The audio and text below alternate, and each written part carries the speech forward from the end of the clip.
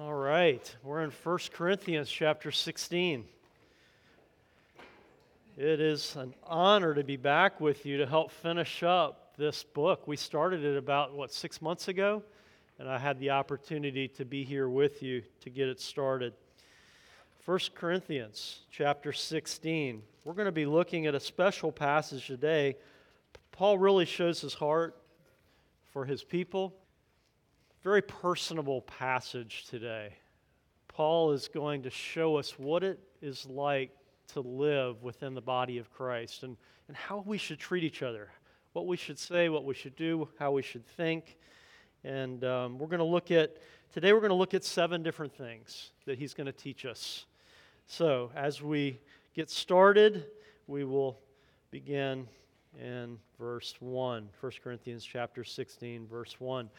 By the way, for some of you that don't know me, I'm Dan Osterhaus.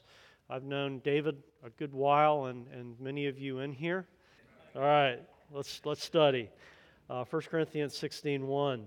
Now concerning the collection for the saints, as I directed the churches of Galatia, so do you also. On the first day of every week, each of you is to put aside and save as he may prosper, so that no collections be made when I come. When I arrive, whomever you may approve, I will send them with letters to carry your gift to Jerusalem. And if it is fitting for me to go also, they will go with me. But I will come to you after I go through Macedonia, for I am going through Macedonia. And perhaps I will stay with you, or even spend the winter, so that you may send me on my way wherever I go. For I do not wish to see you now just in passing, for I hope to remain with you for some time, if the Lord permits. But I will remain in Ephesus until Pentecost, for a wide door for effective service is open to me, and there are many adversaries. Now, if Timothy comes, see that he is with you without cause to be afraid, for he is doing the Lord's work as I also am. So let no one despise him, but send him on his way in peace, so that he may come to me, for I expect him with the brethren. But concerning Apollos, our brother, I encouraged him greatly to come to you with the brethren, and it was not all his desire to come now, but he will come when he has opportunity. Be on the alert, stand firm in the faith, act like men, be strong. Let all that you do be done in love. Now I urge you, brethren, you know, the household of Stephanas, that they were the first fruits of Achaia, and that they have devoted themselves for ministry to the saints. That you also be in subjection to such men, and to everyone who helps in the work and labors. I rejoice over the coming of Stephanas and Fortunatus and Achaicus, because they have supplied what was lacking on your part. For they have refreshed my spirit and yours. Therefore acknowledge such men. The churches of Asia greet you. Aquila and Prisca greet you heartily in the Lord, with the church that is in their house. And all the brethren greet you. Greet one another with a holy kiss. The greeting is in my own hand, Paul. And if anyone does not love the Lord, he is accursed. Maranatha. The grace of the Lord Jesus be with you. My love be with you all in Christ Jesus. Amen. I don't normally read the whole chapter, but I wanted to get the whole chapter in our minds this morning. He's dealing with relational issues in this chapter. It really is a special chapter. When you look at it, you think, well, there's not a lot here, but there is. There's a whole lot here. Let's start in verse 1. He's basically giving us 7 things today, and we're going to go through all 7. They all start with a P. I've made it easy for you. All right, so the first thing he's showing us here is put aside what God has given us, as the Scriptures teach. Put aside what God has given us. Now, concerning the collection for the saints, as I directed the churches of Galatia, so do you also. On the first day of every week, each one of you is to put aside and save as he may prosper, so that no collections be made when I come. Now, there's a lot of debate in the Christian community about how we give and how we tithe. And for some, their conviction is 10% based on the pattern started not even when the law was given, way back till Melchizedek when Abraham gave 10%. Okay? And you see that pattern throughout Scripture. You see that confirmed in Malachi. Okay? Malachi chapter 3, verse 8. Bring the whole tithe into the storehouse so that there may be food in my house. And test me now in this, says the Lord, if I will not open for you the windows of heaven and pour out for you a blessing until it overflows. Then I will rebuke the devourer for you. You heard of Murphy's Law? So that it will not destroy the fruits of the ground, nor will your vine in the field cast its grapes, says the Lord of hosts. All the nations will call you blessed, for you shall be delightful in the land, says the Lord of hosts. This is a really neat principle here. Very seldom in Scripture does God say, okay, you do this and I'll do this for you. But here he does. And he says, you test me in this, and I will prove to you, I will show you that you are being faithful, and I will bless you in a special way if you tithe, if you give of what you've been given. Now, all we have is God's, isn't it? We're just stewards, aren't we? So really all we have is the Lord's. I remember going down the road one day with a former pastor down Bar Road. We were going to visit a shut-in, one of our retired pastor's wife. She was in her 80s or early 90s, and she'd been up on a ladder painting and had fallen. And probably shouldn't have been up there, but she was a go-getter. Leila Barnes was her name. And as we were going down the road, Pastor Joe asked me, I was about 23. He said, Dan, how's it going? How's your new job going? I said, Pastor Joe, it's going so well. I said, I'm just really blessed. I said, man, I've got more money than I can spend. And he turned to me instantly, and he looked at me. He said, Dan, that's not for you. Money's not for you. And I thought, what's he talking about? And he said, God has given you that to be a blessing to other people. And I've never had, up to that point, had heard that. I mean, this is my income, my money, but it's really not ours, is it? All we have is God's, and we're just stewards of what he's given us. So Paul is teaching us here in this first verse to put it aside. Now, this was for the intent of the saints that were back in Jerusalem. He was actually collecting all over, and they think possibly the reason that there was so much need there was because he had put so many of their spouses to death, so many of the men, where he had even gone over to Damascus to extradite people from that country back to Israel in order to cast his vote against them to their death, as it says, I believe in Acts 16, when it describes just how evil he was before he came to faith. Is everybody with me there? Saul before he became Paul. He's a rough guy. And as he took the lives of those people, they think that he left many widows. And so it may be that reason that he would get this collection together to send back. All right. Verse 3, when I arrive, whomever you may approve, I will send them with letters to carry your gift to Jerusalem. And if it is fitting for me to go also, they will go with me. What we see here is a pattern in verses 3 through 9 of doing this. Paul's planning ahead. Paul is planning ahead as the Lord wills, and that's the key, isn't it? James chapter 4, verse 13 through 15 says this. It says, come now, you who say, tomorrow we will go into such and such a town and spend a year there and trade and make a profit, that you don't know what tomorrow will bring. What is your life, for you are a mist that appears for a little time and then vanishes. Instead, you ought to say, if the Lord wills, we will live and do this or do that. And that's what God is calling us to. Is it wrong to plan ahead? Is it wrong to strategize in ministry? It's not, is it? But at the same time, we always need to remember that it's the Lord that we're serving, and it's His will that will determine ultimately it keeps it framed correctly. It keeps our plans framed, whereas it's the Lord that's going to direct and guide. And we need to watch for His Holy Spirit to providentially lay that path. Now, the enemy tries to providentially lay paths for us too, doesn't he? So often we need wisdom because he opens doors as well. So we need to be careful. When we pray, we're expecting God to show us and guide us and direct us. And even though it may be and seem advantageous, it's not always that way. So we need to be careful to make sure that we're praying according to His will. Again, put aside what God has given us and plan ahead as the Lord wills. In verses 3 through 9, he does this. He plans ahead in three ways. He first of all plans to send personal letters to accompany the Corinthian church's gift to the church at Jerusalem. And number two, he plans on spending the winter with them, with the Corinthians, okay? Not just in passing, to remain with them if the Lord allows, okay? And then the third thing, is he plans to remain in Ephesus, where he is writing this letter from at this point, until Pentecost, where there is a great opportunity for him to serve. So he's planning, and he's giving us the opportunity as well in our lives, and wants us to plan ahead.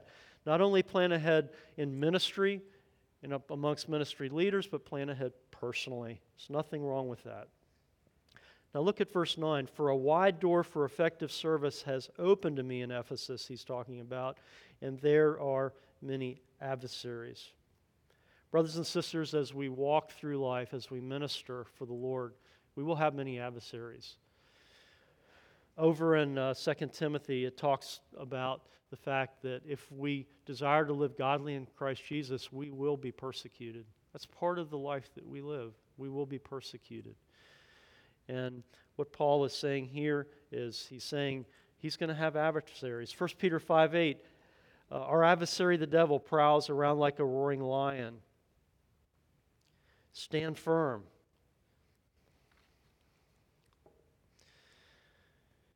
All right, so we've looked at, again, putting aside money, planning ahead.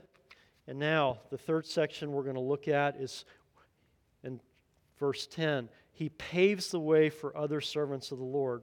Very interesting here. It's a very relational ministry pattern that we need to see here. There's a lot of communication going on here, connecting people, different people.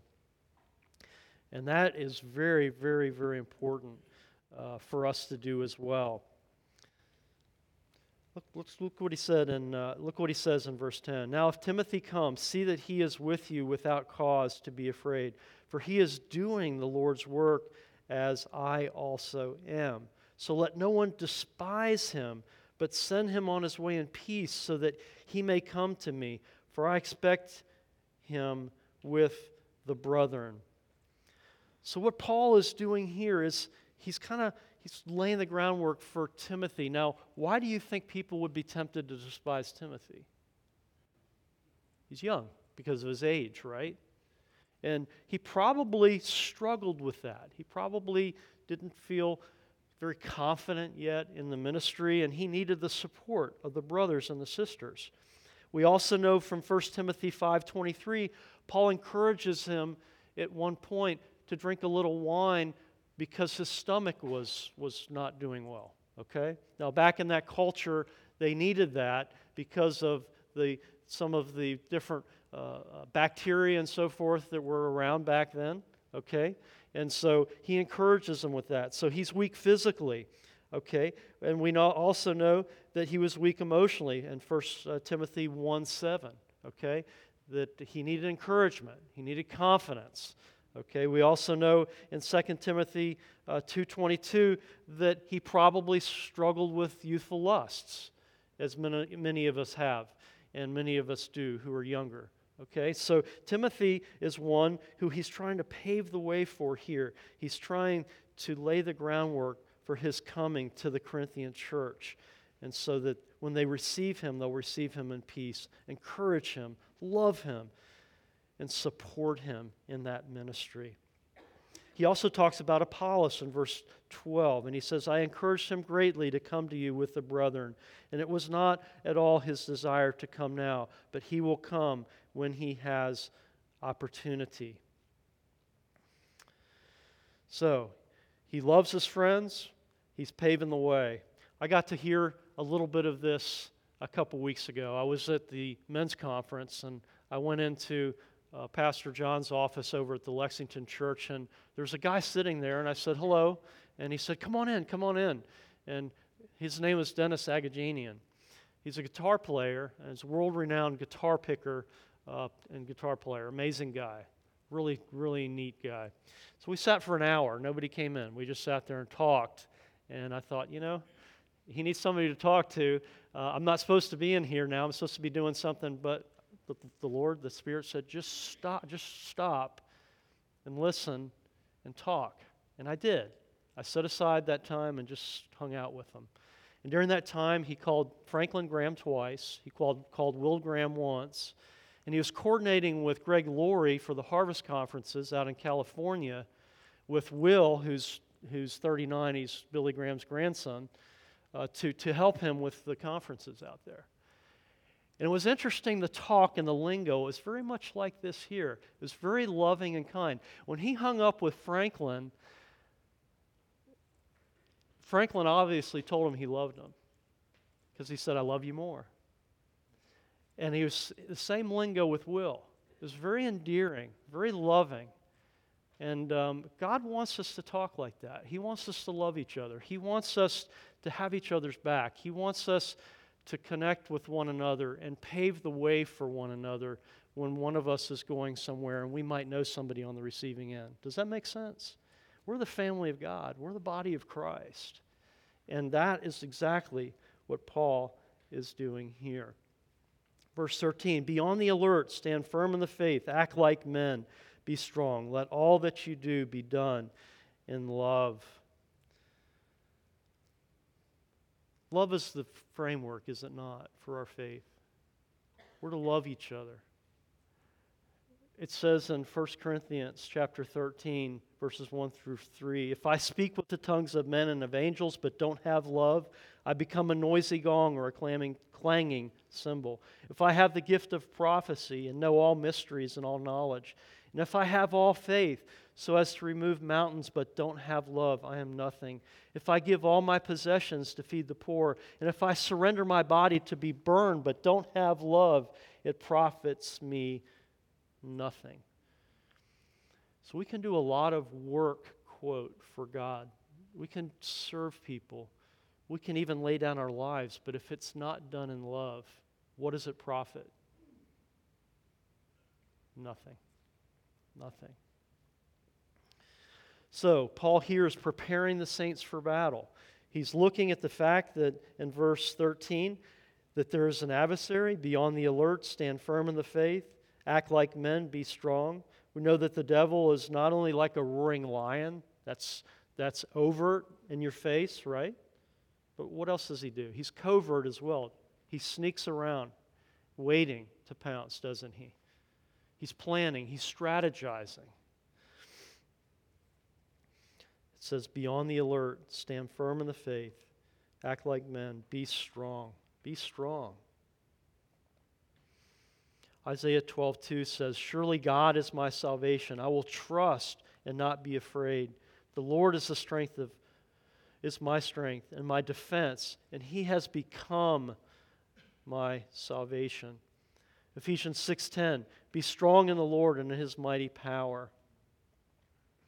And of course, 1 Peter 5:8 ends by saying, stand firm with strength. Now, we can't stand firm in our own flesh and our own power, can we? We need the strength of the Lord, don't we? We need to ask him for that strength, and he will give us that strength when we ask. He will give us the confidence. He will give us the courage. He will give us the ability to push through. I'll tell you, the thing that bothers me the most and that unnerves me the most in my life, I think, is when I start seeing this providential cascade of negative things coming my way. One or two negative things are normal for me, but when I see 5 or 6 things building up on different layers and coming from different directions, it puts me on my knees quick. And I'm like, okay, God, are you trying to get my attention? Is there something I should be doing I'm not doing? That's where I always start, okay? Because, Lord, you can go 6 deep, but you can also allow this thing to go 12 deep. And 6 is overwhelming to me, and I don't know that I can make it through the 6, right? And I think that's what unnerves me the most, when you start seeing those things come at us. But it's when our back is in the corner that I've watched God do the biggest things in my life. When there's nowhere to go, when you've got so many things against you, God delights to come to our rescue, doesn't He? Doesn't He love us and care for us during those times? And He will rescue us. He will always rescue us. Now, sometimes He'll take us out of the situation, won't He? And man, I like that. That's sort of I want that. And my flesh wants that. I want out, okay? But sometimes, like the disciples, He gets in the boat with us, doesn't He, during the storm? And sometimes he allows us to walk through those difficult circumstances. We don't like that as much, but at the same time, when we see His presence with us, and we know He's with us, and we feel His presence, and we know that we're getting through it because He's with us, it's pretty exciting, isn't it? It builds our faith, doesn't it? It builds our faith and our trust in Him, knowing that He's got our backs. So again, the first thing we looked at this morning is the fact we should put aside what God has given us. We should plan ahead as the Lord wills. We should pave the way for other servants of the Lord. And number 4, we should prepare the saints for battle. We should encourage one another in the battle. We should help one another in the battle. Let's look at verse 15. Now I urge you, brethren, you know the household of Stephanas, that they were first fruits of Achaia, and that they have devoted themselves for the ministry to the saints. That you also be in subjection to such men, and to everyone who helps in the work and labors. I rejoice over the coming of Stephanas and Fortunatus and Achaicus, because they have supplied what was lacking on your part, for they have refreshed my spirit and yours. Therefore, acknowledge such men. Paul here is doing something interesting. He's praising the good works of the faithful servants of the Lord. He's looking out and seeing what people have done, these men have done. Men and women, we'll see in the next verses as well. Priscilla is going to be in the next. But he's praising what they've done. We're to look on what one another do for Christ, and not only are we to encourage one another and thank one another for those things we do, but we also should lift those things up and say, hey, look what brother such and such has done for the Lord. Isn't that something that we should aspire to? Or look what sister such and such has done for Christ. We need to aspire to what one another are doing in the Lord. Now, this is not to take away one another's reward. We need to be careful. Some people like to serve back in the shadows. When they give, they don't want anybody to know it. When they serve, they don't want anybody to know it. But at the same time, I've also watched churches not do this at all. I've seen it. And it can crush people year after year after year after year serving and never being acknowledged. And it's important that we be careful not to over-acknowledge, but not to never acknowledge. We need to be careful because people are serving Christ faithfully, and we need to make sure that we're encouraging each other. The day is evil. It's a rough time we live in, and we need to be encouraged, and we need to encourage one another to work and for the service of the Lord. So this is what Paul is doing. He's praising these folks, and there's a pattern right here for us to do the same. Now, it's also saying in verse 16 to be subject to those who are working faithfully and laboring for Christ. Okay?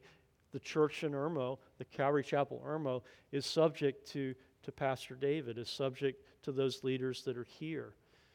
And they've earned that respect. And at the same time, we want to make sure that we are subjecting ourselves. As they subject themselves to Christ, we subject ourselves to those who are in leadership. All right, so we see here Paul's praising the good works of others. Let's go on to verse 19. We're going to finish up with this section. The churches of Asia greet you, Aquila and Prisca. Some of your translations, the New International, the King James, and several others use the word instead of Prisca, it's Priscilla. Now, Aquila and Priscilla rings a bell with probably many of you. These were the two that Paul worked with over in Ephesus, okay?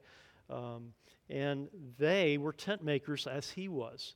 They were doing the same trade that he's doing, okay? And they also were used to encourage a brother in Acts 18 who was erring and straying from what he should have been doing. And Priscilla and Aquila were able to teach him and get him back on track. Okay, so the churches of Asia greet you. Aquila and Priscilla greet you heartily in the Lord with the church that is in their house. Now, the house churches back then were interesting. They didn't have any buildings. They didn't have synagogue. They didn't have. They had synagogues, but they didn't teach the Christians didn't go into the synagogues and have their services in the synagogues. They met in homes, and they were typically homes, they said, in the great room that would fit about 30 people, according to what the scholars that I studied.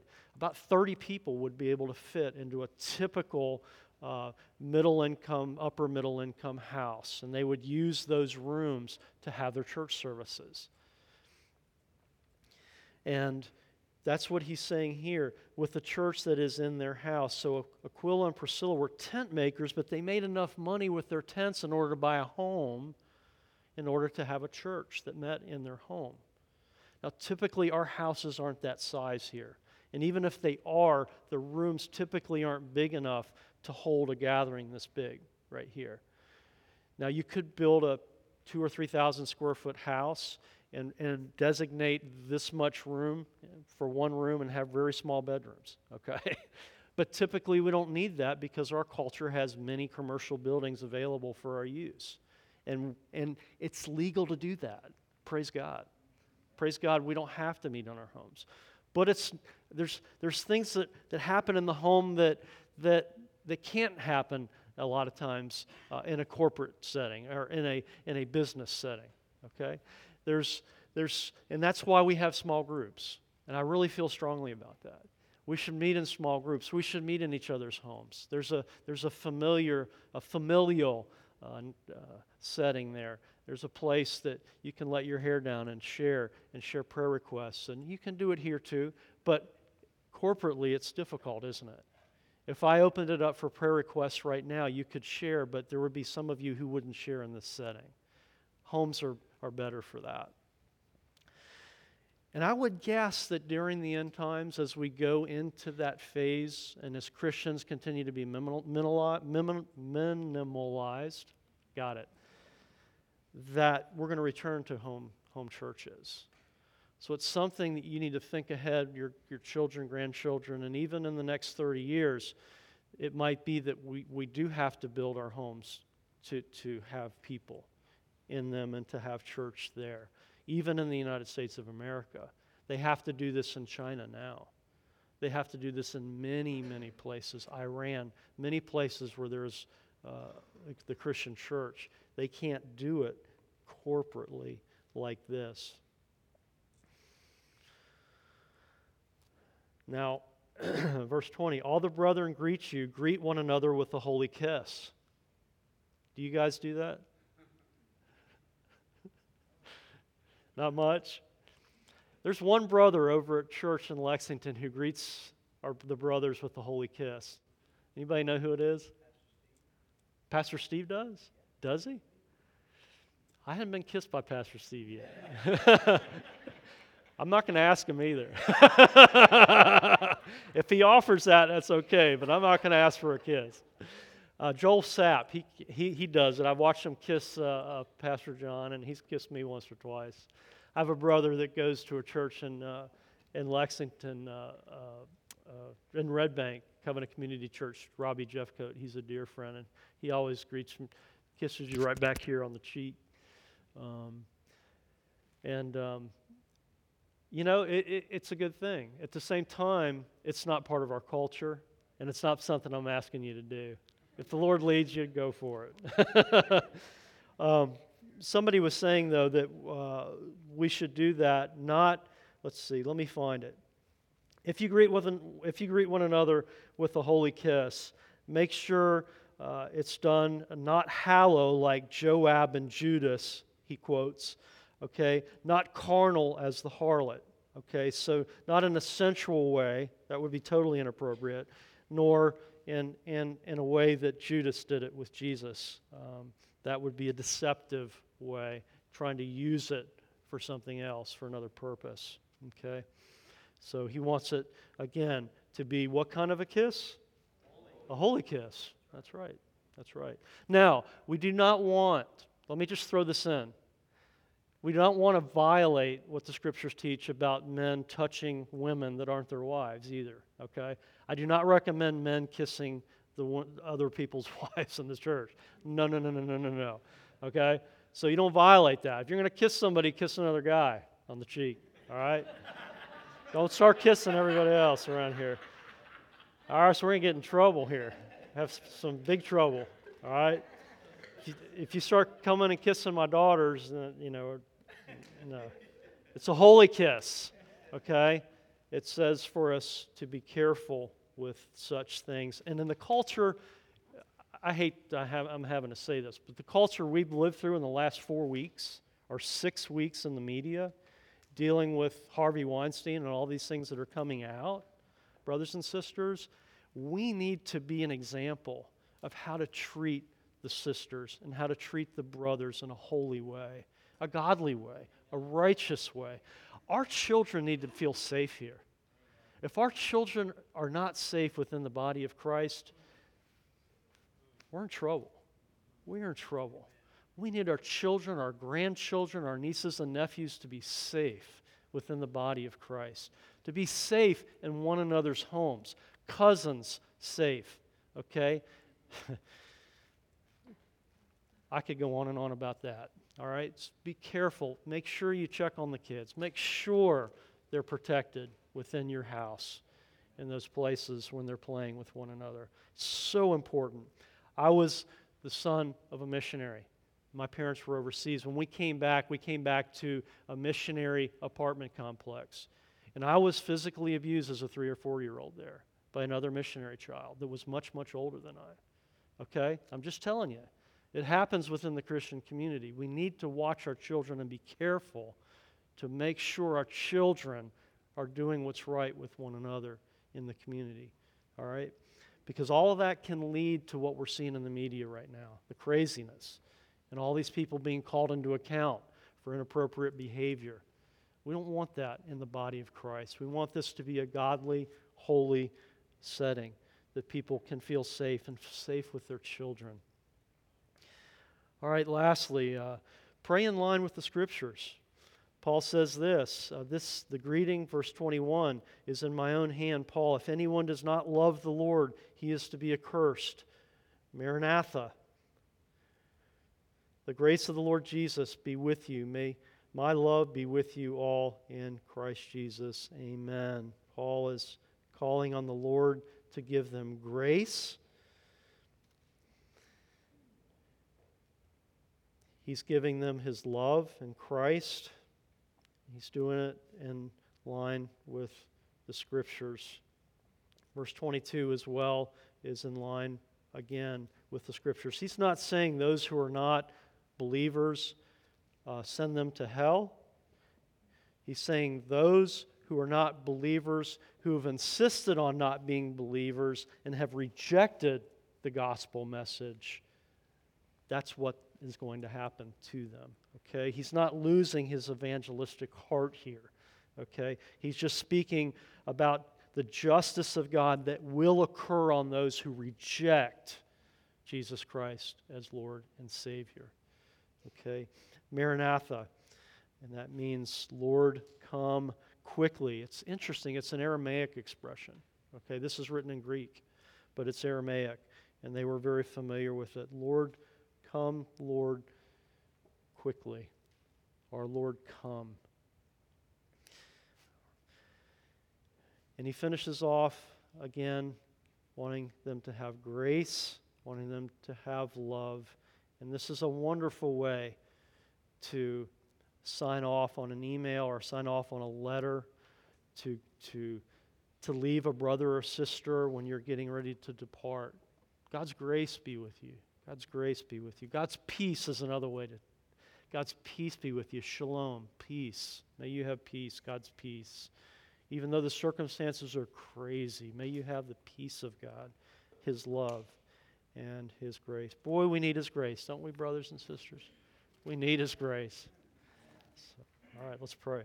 Father, thank you for your word. Thank you for Paul. Thank you for these 7 things that he did, Lord, that were so clear.